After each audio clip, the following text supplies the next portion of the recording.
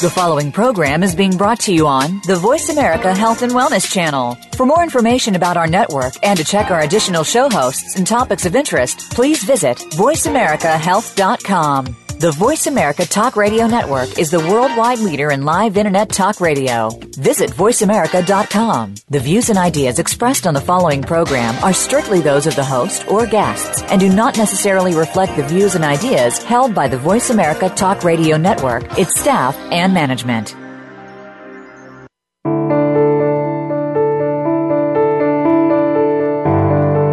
Welcome to The Journey, Stories of Crisis and Hope.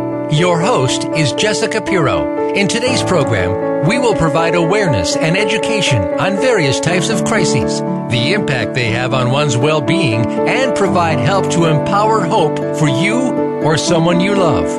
This program will help you understand various types of crisis situations by hearing from experts in the crisis response field, as well as those with lived experience through a difficult time. Now, here's Jessica Pirro.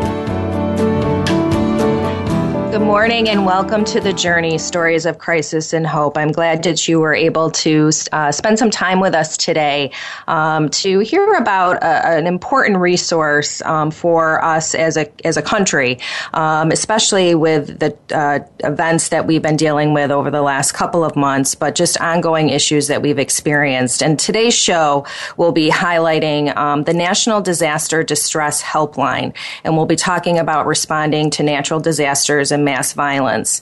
So just to give you a little bit of a backdrop to the conversation, Hurricane Sandy, the Boston Marathon bombing, and the recent Ebola outbreak are just a few examples of disasters that affect not only those who experienced the crisis firsthand, but had a global impact as we watch these tragedies unfold before our eyes. When disasters occur, first responders are called into action to help provide support, intervention, and help to begin to restore order to the chaos that surrounds us. Providing help during disaster is the main priority of the National Disaster Distress Helpline. People experience a wide range of emotions before and after a disaster or traumatic event, and there's no right or wrong way on how to feel. However, it is really important that we find healthy ways to cope with what we're experiencing.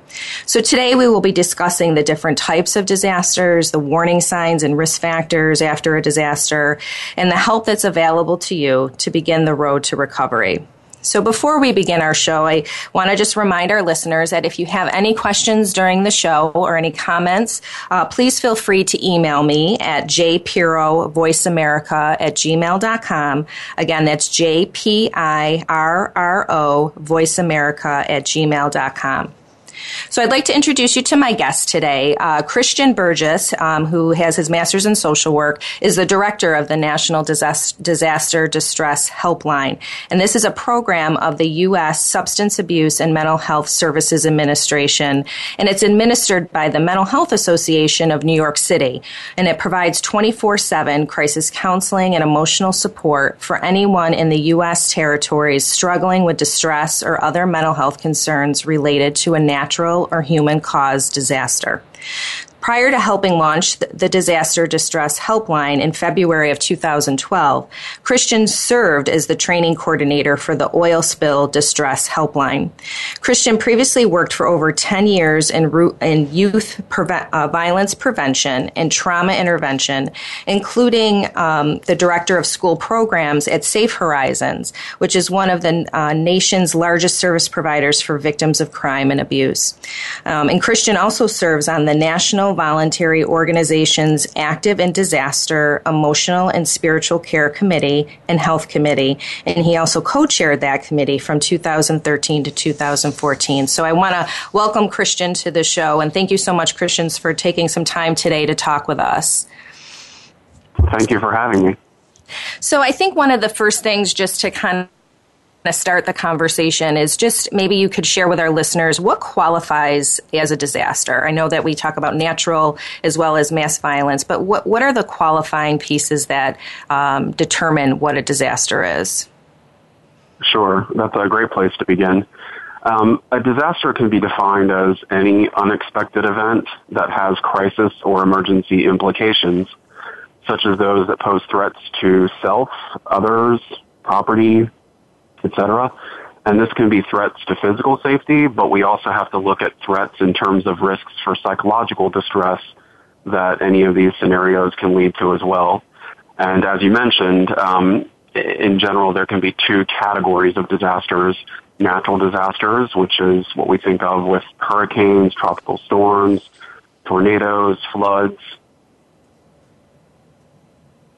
the wildfires, earthquakes, and resulting tsunamis sometimes that we see.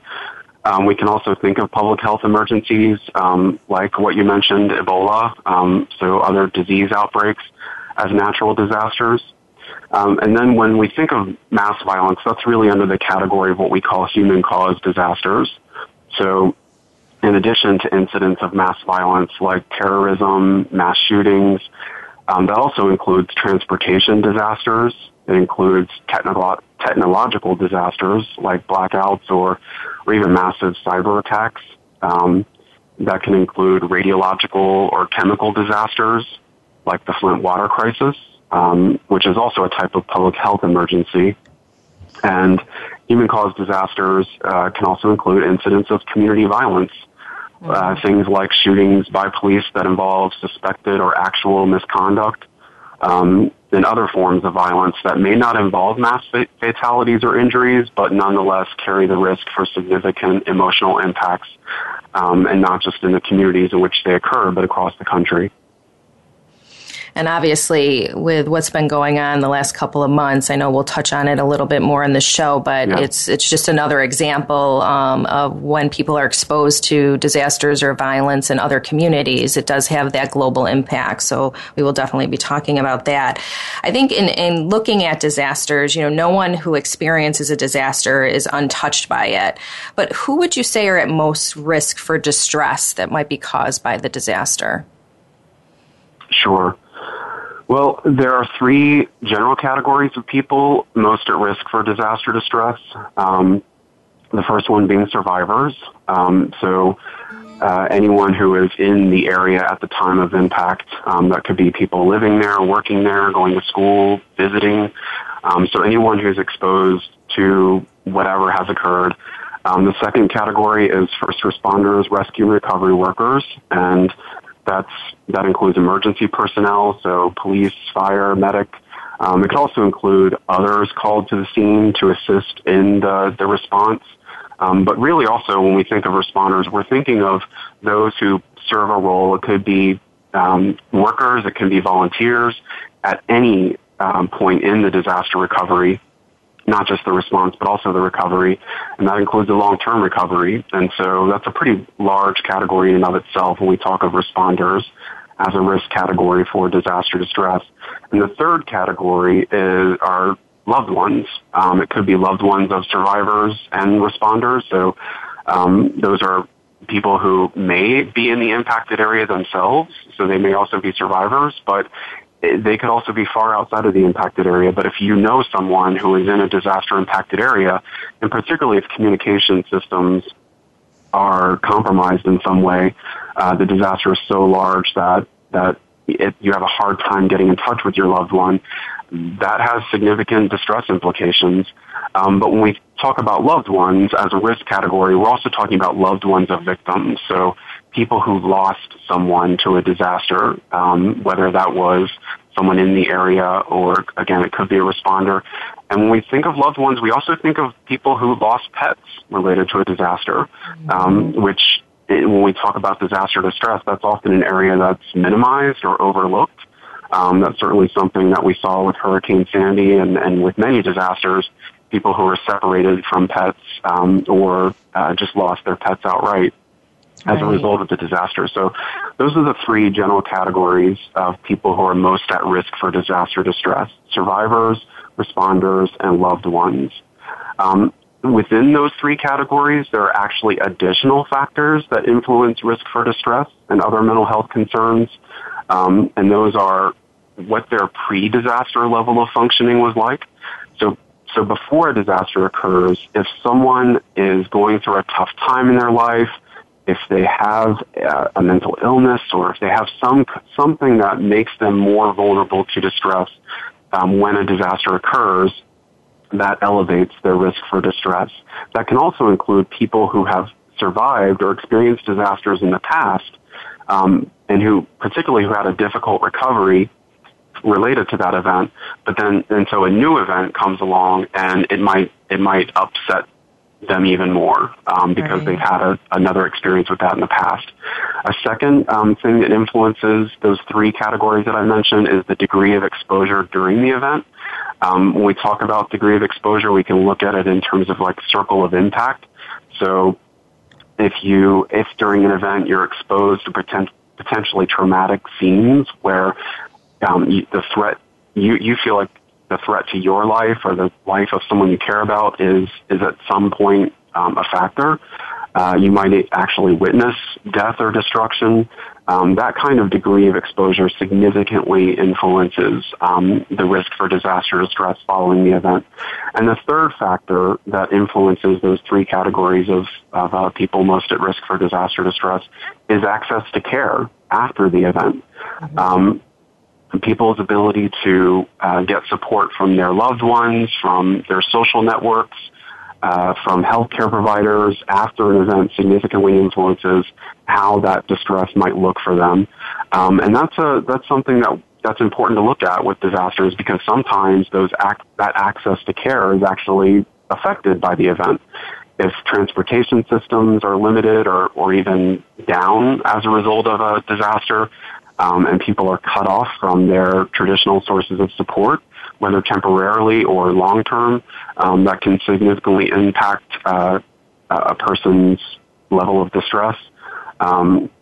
If there are services that are brought around or operationalized in the aftermath of a disaster, which often there are, and we'll talk about that later on in the interview. But if there aren't those services, or people have a hard time getting to them for some reason, that can also impact a person's risk for distress.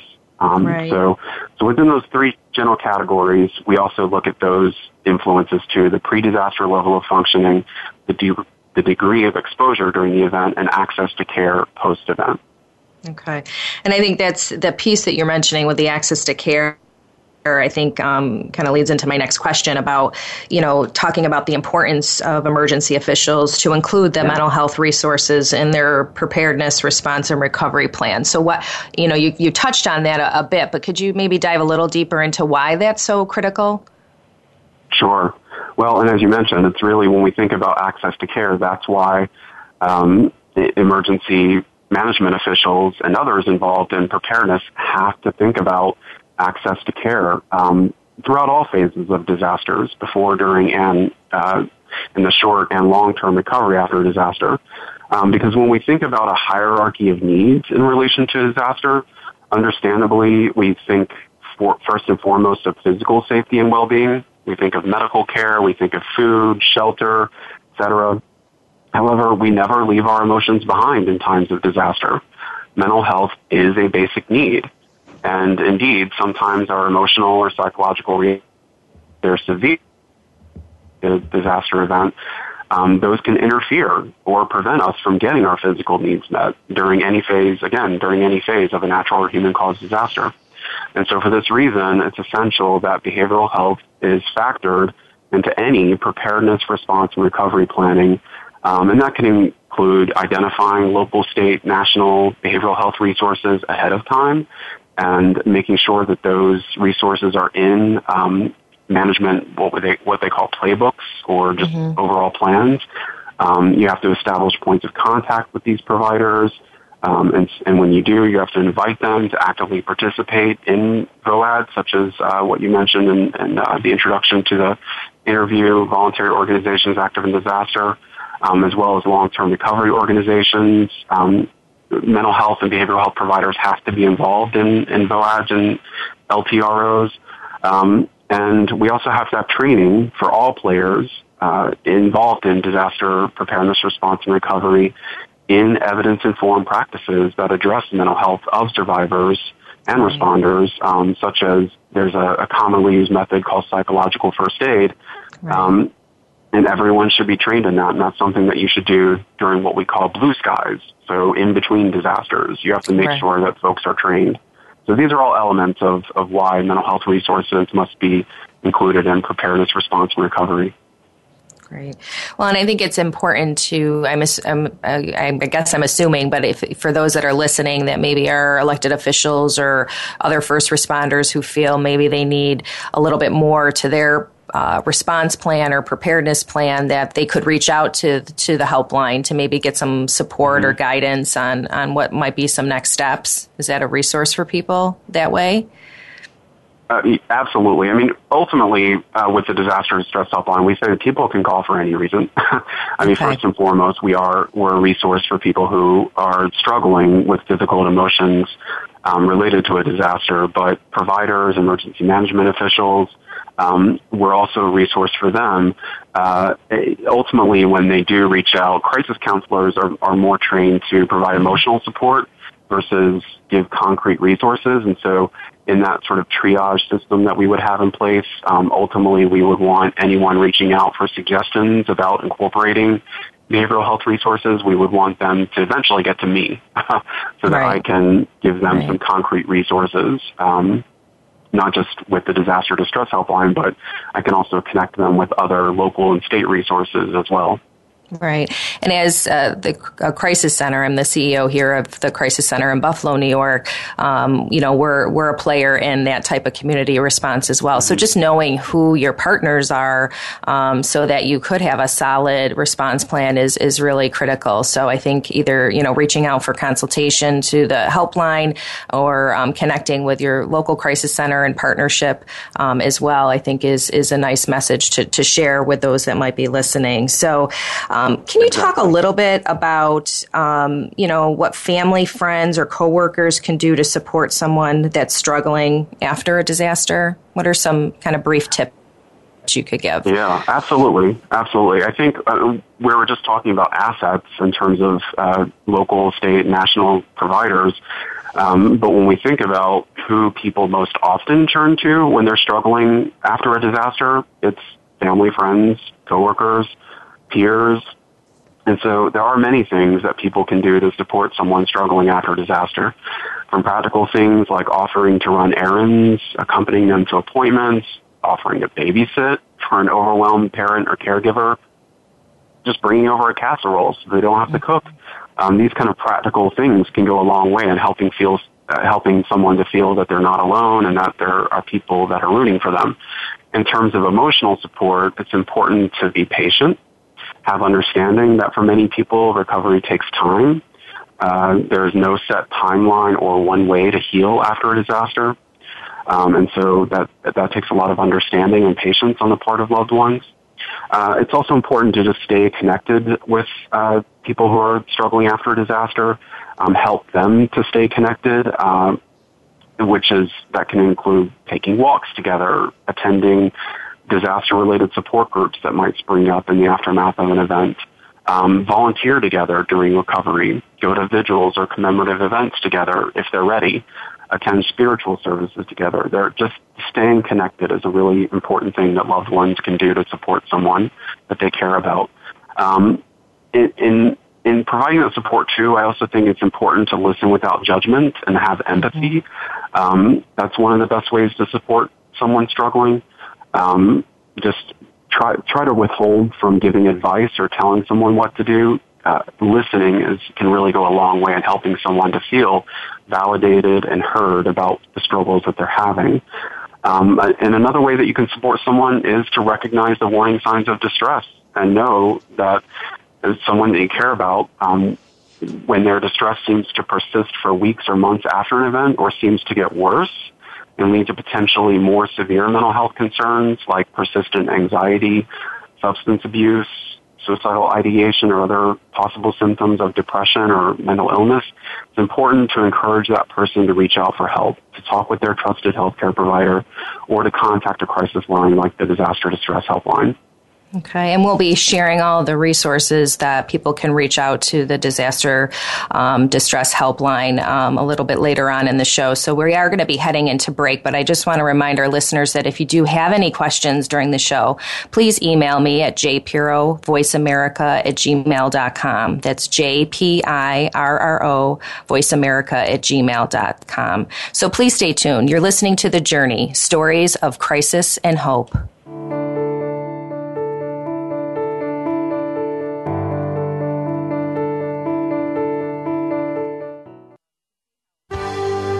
Your life, your health, your network. You're listening to Voice America Health and Wellness. Much of the time, the illnesses that people feel are simply symptoms, and they mask the root cause of what the real health problem is. You can take back control of your own health, starting with Billionaire Healthcare. This program is hosted by Ashley Black. Our program will introduce you to fascia, which is the knowledge of the living matrix. This bit of knowledge can bring you the health secrets that only the rich and famous have known. Until now. Listen Wednesdays at 1 p.m. Eastern, 10 a.m. Pacific on Voice America Health and Wellness. Tune in every Tuesday for C. diff, spores, and more with hosts Nancy Kerala and Dr. Chandrabali Ghosh. Our program is to provide information about C. diff, healthcare-associated infections, and more. Nancy is a C. diff survivor, healthcare professional, and the founder and executive director of the C. diff Foundation. And Dr. Ghosh is the chairperson of research and development for the C. diff Foundation. Together, with their guests, we'll explore infection prevention, treatments, environmental safety, and more. Listen every Tuesday at 2 p.m. Eastern Time, 11 a.m. Pacific on Voice America Health and Wellness. Your life, your health, your network. You're listening to Voice America Health and Wellness.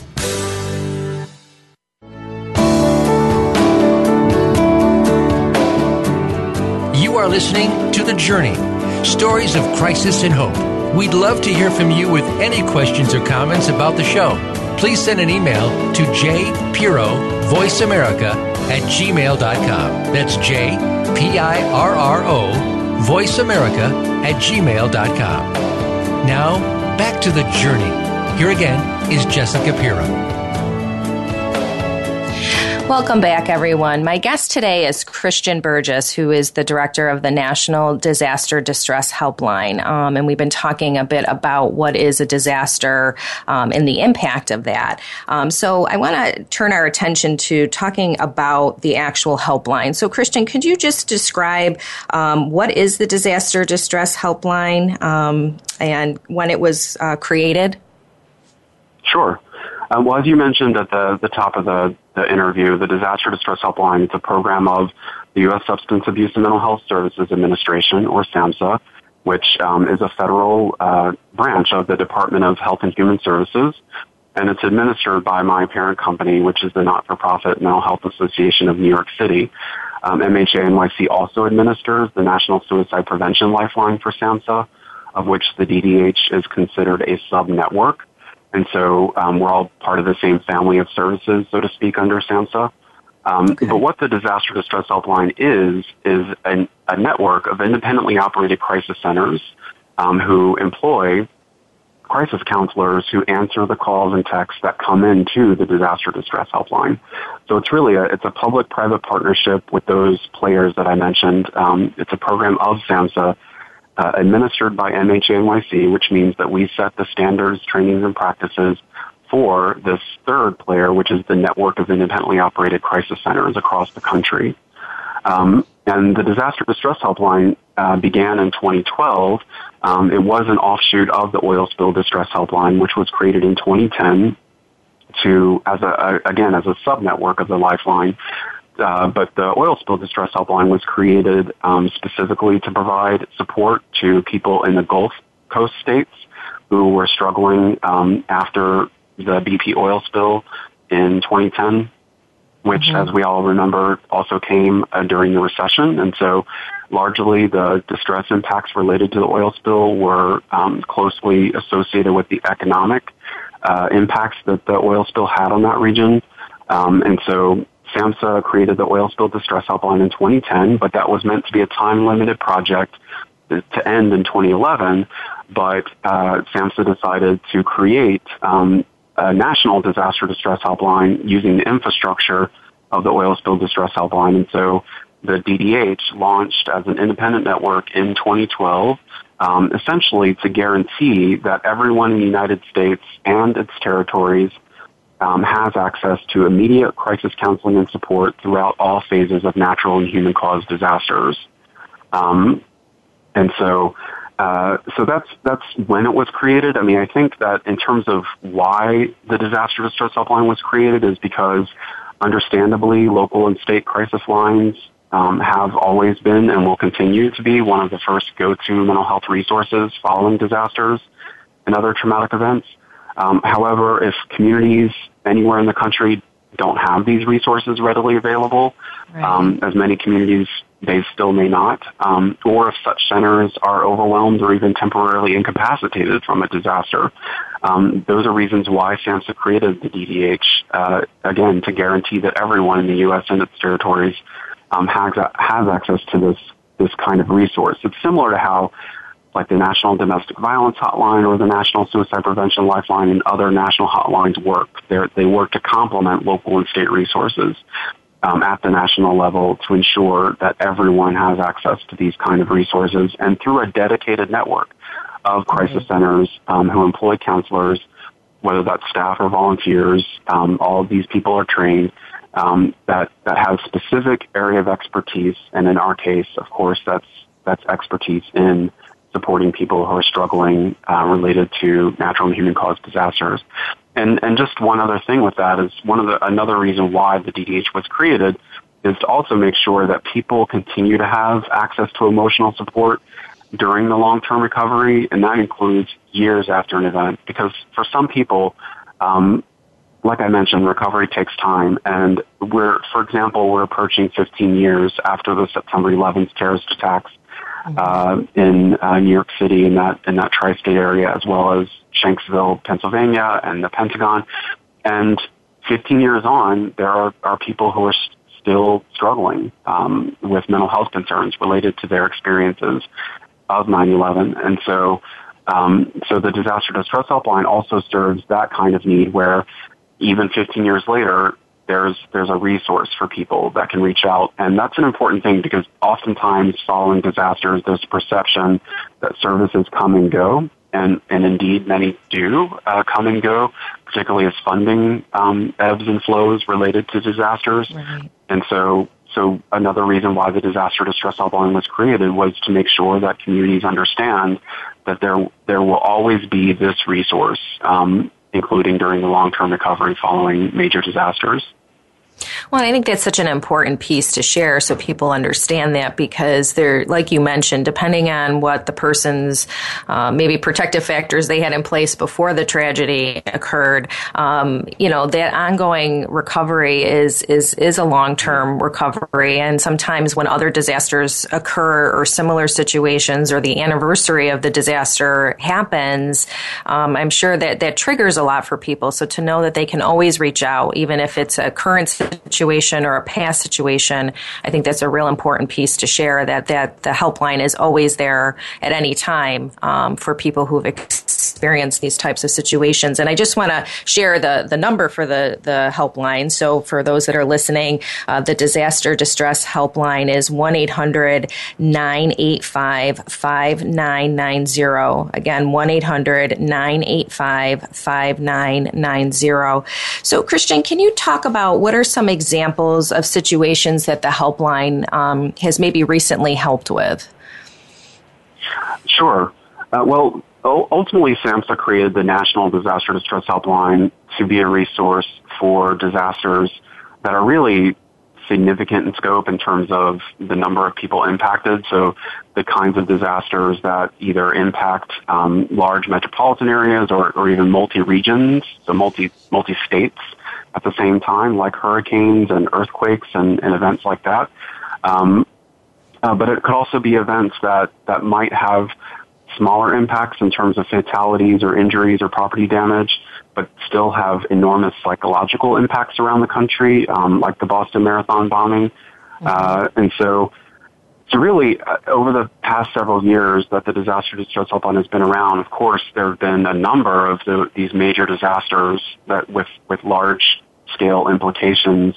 I can say that the first year of operation, it was really kind of a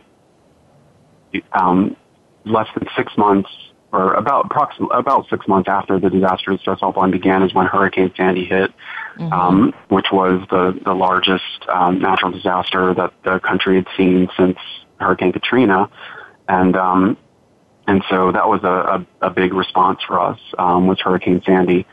And then a couple of months after that is when the tragic shootings happened at Sandy Hook Elementary in Newtown, Connecticut, which of course not only impacted and greatly impacted that region, but also, again, really the entire country. And then shortly after that was the Boston Marathon bombing in April of 2013. But with these major disaster events, but of course there are always a number of smaller scale disasters that might not make as many headlines. It might not be considered as newsworthy as some of the more high profile disaster events, but certainly there are still distress implications. And just we're constantly busy at the Disaster Distress Helpline with responding to those two. I think most recently, the shootings in Orlando, which many consider one of the largest human-caused tragedies to occur since 9/11. That was also a sort of a big response for us in terms of coordinating with behavioral health providers and mobilizing resources for our crisis counselors to make sure that they're responding appropriately and effectively. Right. So what are some of the needs seen from the callers that are calling in? I mean, I'm sure they kind of range, but what are a couple typical types of calls that you experience when somebody calls in? Yeah, that's a great question. And I also want to mention, too, we actually offer a 24/7 texting component as well, where individuals can text the keyword talk with us. That's TALKWITHUS to a short code 66746. And then from there they can engage live with a crisis counselor as well. And so with needs of callers and texters, I think in the immediate response to a disaster, typically we're helping people to cope with acute distress reactions. These are overwhelming feelings where people might feel like they're not in control or just having distress reactions like trouble sleeping, problems performing daily tasks, concentrating and focusing, etc., related to the news of the event or even related to immediate exposure if the person is in the impacted area. With these immediate reactions, it's what we see is that people need to connect with someone in that moment, and that's what we do. We're helping them to explore healthy coping in the immediate response, help them to remember what has helped them to get through tough times in the past, as well as introducing new ways of coping. And through that, we also can help them identify social supports. We can refer them to local resources in their community, whether that's in relation to the disaster or not. So we specialize in behavioral health resources and referrals. We don't typically provide referrals to what we call granular community resources, like shelter or food distribution, that sort of thing. That's what the National 211 and 311 system is for. So again, we try to focus our referrals on behavioral health. But in terms of the short term, weeks or even months after a disaster, some of the things that we see is we actually start to see more serious mental health concerns present themselves. We saw that with Hurricane Sandy. We still see that with 9/11. And this is when people, sometimes in the immediate aftermath of a disaster, because people are kind of have that flight or fight response, sometimes the distress reactions take time to settle in for some people. Right. And it might not be until weeks or even months that someone realizes, hey, I'm struggling and I need help. And it's kind of like the smoke clears, and it's then that they see the the effects that the disaster has had on them, and they might start to identify feelings of depression or other mental health concerns like anxiety or even substance abuse and things like that. And so that's what we see on the helpline in the more longer term are more perhaps more serious mental health concerns depending on the particular situation. Do you see a difference between, we've talked about that there's natural disasters and then like mass violence or man-made disasters, if you will. Do you see any differences of the needs of those callers between the two types of disasters? Yeah, it's a great question. Mostly it's very similar in terms of those, whether acute distress reactions in the short term or longer term mental health concerns. And I do think it's important to highlight that whether it's natural or human cause, most people are able to bounce back fairly quickly with support from loved ones, like we talked about earlier. But others do have a harder time coping, and for the reasons that I mentioned earlier in the interview as well. In terms of natural versus human cause, I think the long-term recovery tends to look a little different for natural disasters, especially if there's been significant destruction in a community through the rebuilding and through the just that which can be months ahead. That again, we tend to see sort of mental health concerns more drawn out in natural disasters.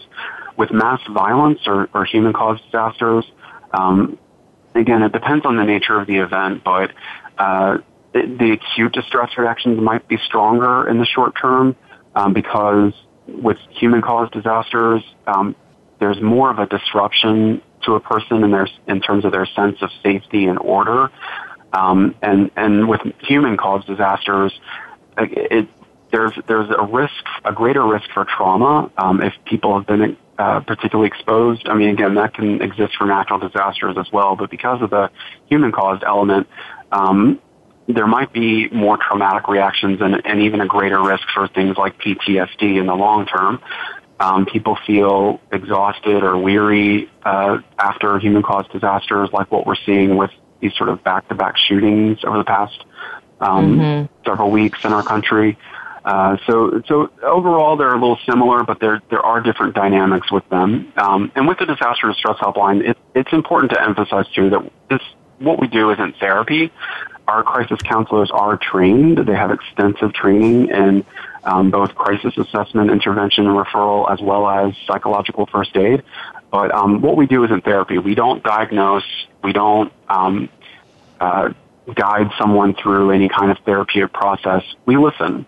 We provide emotional support to either mitigate those temporary distress reactions or help them identify a need for additional support in their community, and which is when we connect them and refer them to local behavioral health resources like their nearest crisis center or their other treatment centers, or sometimes in the aftermath of disaster we see.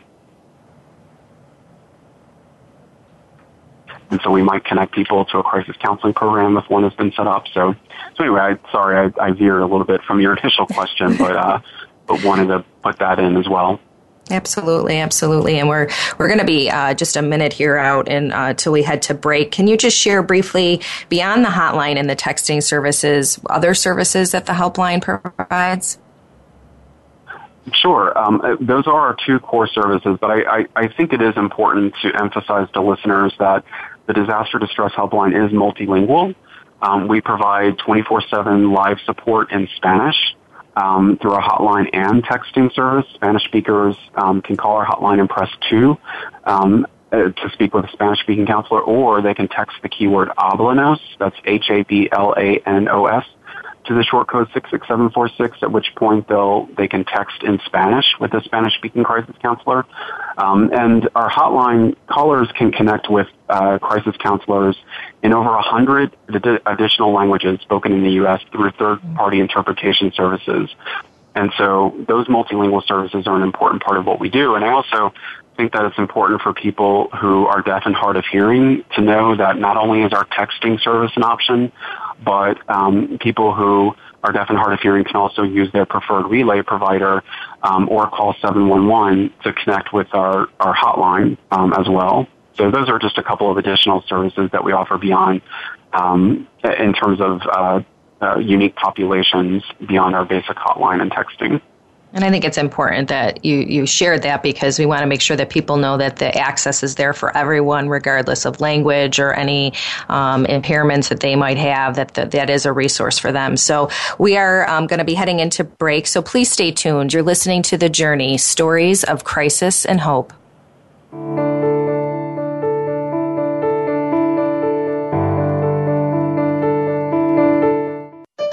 Opinions, options, answers. You're listening to Voice America Health and Wellness.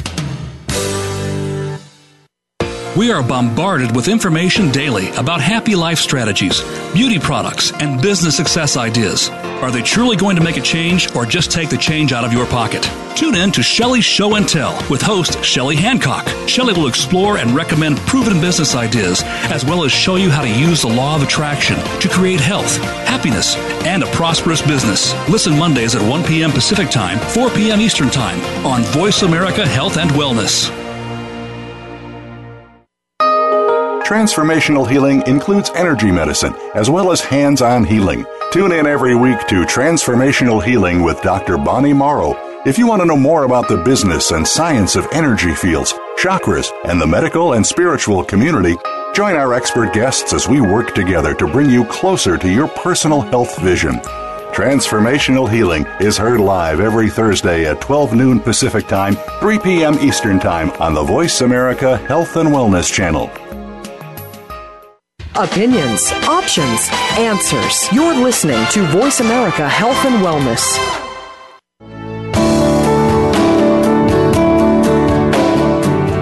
You are listening to The Journey, Stories of Crisis and Hope. We'd love to hear from you with any questions or comments about the show. Please send an email to jpiro@voiceamerica.gmail.com. That's JPIRRO voiceamerica@gmail.com. Now, back to The Journey. Here again is Jessica Pirro. Welcome back to the show. I've been talking with Christian Burgess. He's the director of the National Disaster Distress Helpline, and really have been talking about the impact that disasters have on us as individuals as well as our communities. And I know, Christian, you've mentioned a couple times throughout the show about the recent shootings in Orlando being a more recent example of mass violence. These issues impact all of us, even if we're not in that immediate community. The attention of it on TV, social media, which we'll talk about in a bit, has an impact on us in just having empathy for the struggles that people are going through. So how, kind of in looking at that though, how do your staff or yourself, you're dealing with these stories day in and day out. This is your world every day. How do you manage that type of trauma that you're constantly exposed to as well? Sure. That's a great question and an important thing to discuss. I think in terms of a general sense, certainly with crisis counselors who staff the crisis centers with the Disaster Distress Helpline as well as anywhere around the country, we're sort of under that umbrella of responders, similar responders. There's this notion that somehow we're supposed to leave our emotions behind when we show up for that shift. And in many ways, that is what we do in order to cope with the moment and just focus on the task at hand.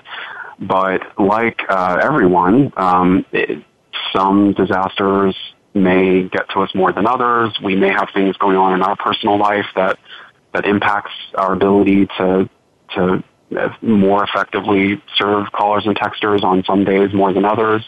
And so I think that it's important for crisis counselors, but again, anyone who is involved in response, in terms of, I think you have to really do a lot of reflection and self-awareness, whether that's year-round, but also even before a particular shift. The American Red Cross, they have a great assessment tool called Force Health Protection that actually they work with providers all over the country at sort of doing these kind of self-checks before deployments, which I think is really important. But I think that individual and group self-care is really important in the world I work in with crisis centers. And that, again, that's year-round, but also during active response to events. And so that can mean different things with individual self-care. Of course, it's year-round. It's just doing what you normally do to take care of your mind, body, and spirit. But then during an active disaster response, it's making sure that you're taking breaks. It's being even more active during those breaks, like taking walks. It's reaching out to your peers for support. That's where the group self-care comes in too, because we also have to look out for each other.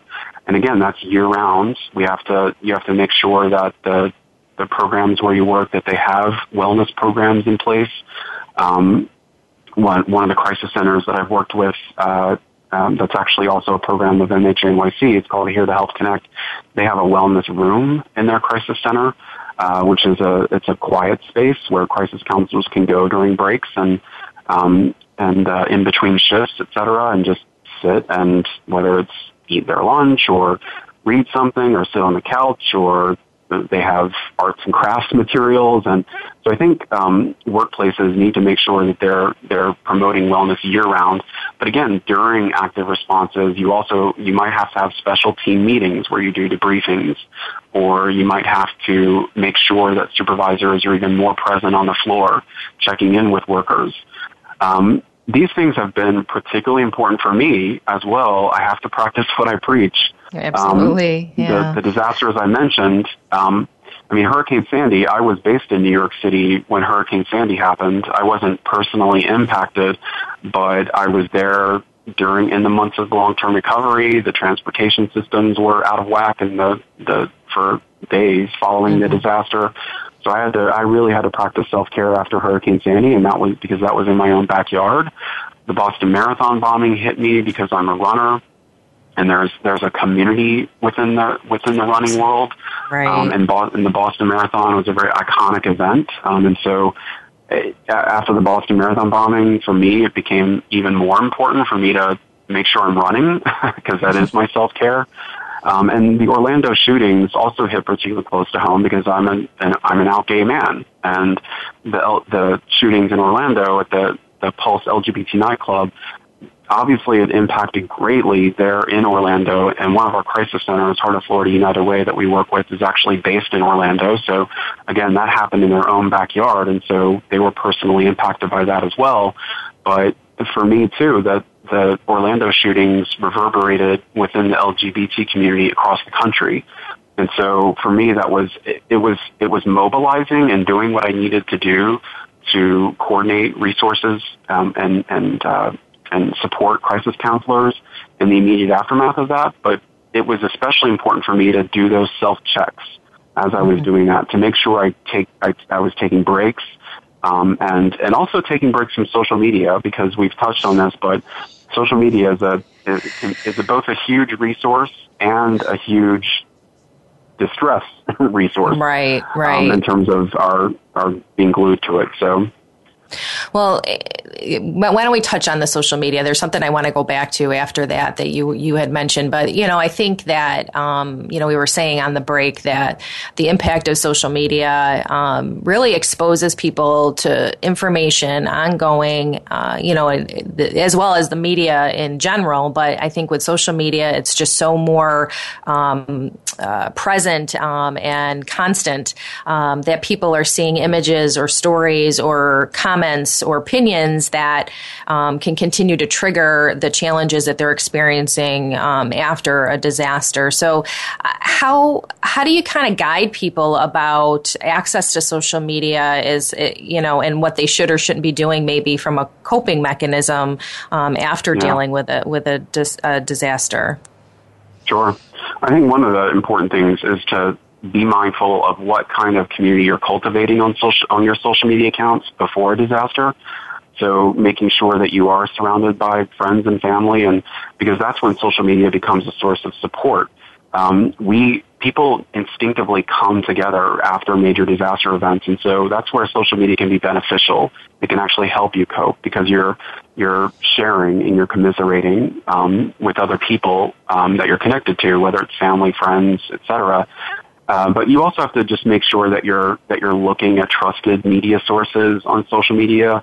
Try to avoid the kind of media resources on social media that might have sensational headlines, and those viral videos and stories are shared. It's important to do that self-check before you click on those things, because even if you feel like you need to see something or read something or that you're ready for it, it can still catch you kind of unaware and have you experience distress even without knowing it, or it can stay with you, long after you've read the story or seen the images.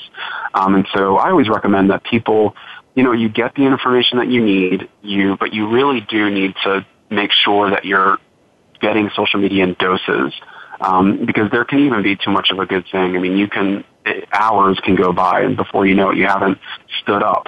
You've been sitting down all day long. Right. And your mind you're risking that your mind is still engaged even when you log off, the longer you're on social media. And so it can keep you up at night. It can interfere with your sleep. It can interfere with your concentration. If you're a parent or caregiver, it can even interfere with your caregiving responsibilities. And that's a thing with social media too, and media in general, whether computer, TV, radio.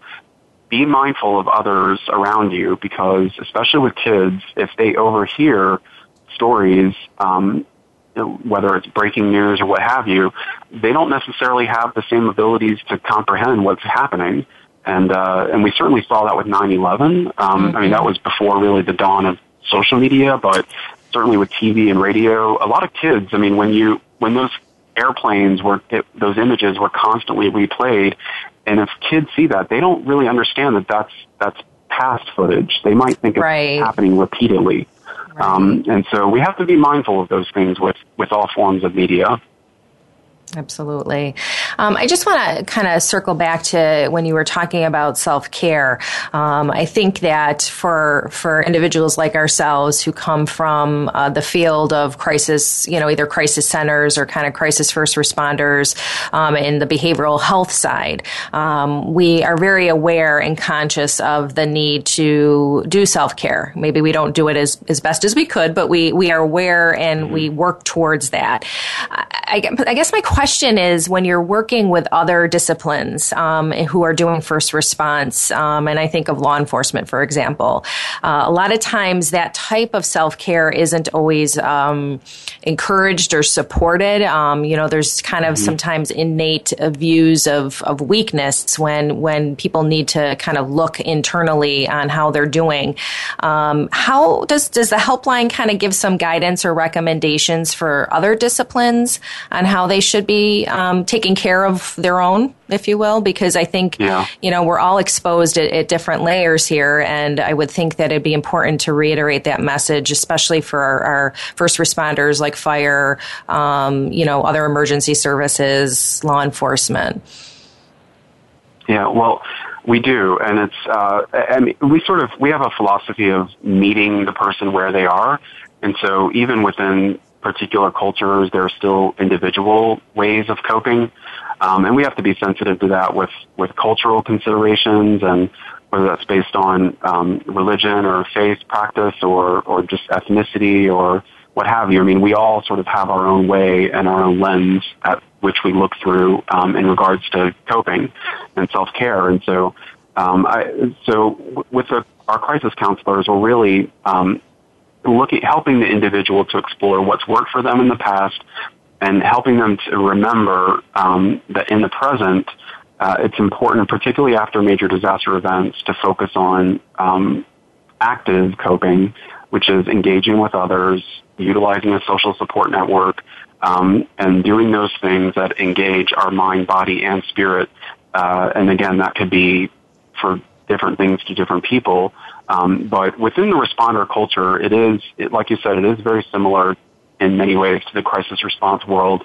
But we really have to understand that it is a culture, and whether it's looking at it as being male dominated or even kind of quasi-militaristic in the response world, and certainly uniformed service members, men and women, are also part of the response world with the National Guard, with veterans deployed to help in communities, such as with groups like Team Rubicon, et cetera. Anyway, all of that culture, I actually think a lot of the responder culture has come a long way over the years. I think that many response institutions and organizations, police, fire, medic, I think they do a really good job of looking out for each other, and they're getting better and better, and even introducing some things that may be considered atypical for that culture. Again, both year round and in the immediate aftermath, like yoga or nutritional foods and things like that. And I think that the volunteer world, the voluntary organizations active in disaster, also play an important role for that, because that's often VOADs when they're deployed. One of the things they are doing is providing self-care and wellness and helping responders in that way. That's great. Whether that's through just nutritious food or through spiritual care or emotional care, et cetera. So I hope that answers your question. It was kind of a roundabout way. Absolutely. So we're actually going to be wrapping up here, Christian. I want to thank you so much for your time today. You've offered so much information. So I just want to make sure I'm sharing all of your contact information. The Disaster Distress Helpline is 1-800-985-5990. You mentioned there's also the texting option, which if you text Talk With Us to 66746, there's a counselor available. And also their website is disasterdistress.samhsa.gov. So if you just Google the Disaster Distress Helpline, you'll be able to get all of their information. And Christian, I want to thank you again so much for being on the show today. And I want to thank you everyone for listening in and joining me for another episode of The Journey, Stories of Crisis and Hope. Please join me every week Tuesday at 8 a.m. Pacific Time, 11 a.m. Eastern Time. And again, if you have any questions, please email me at jpiro@gmail.com. So thank you so much for tuning in, and do your part this week to provide hope to others.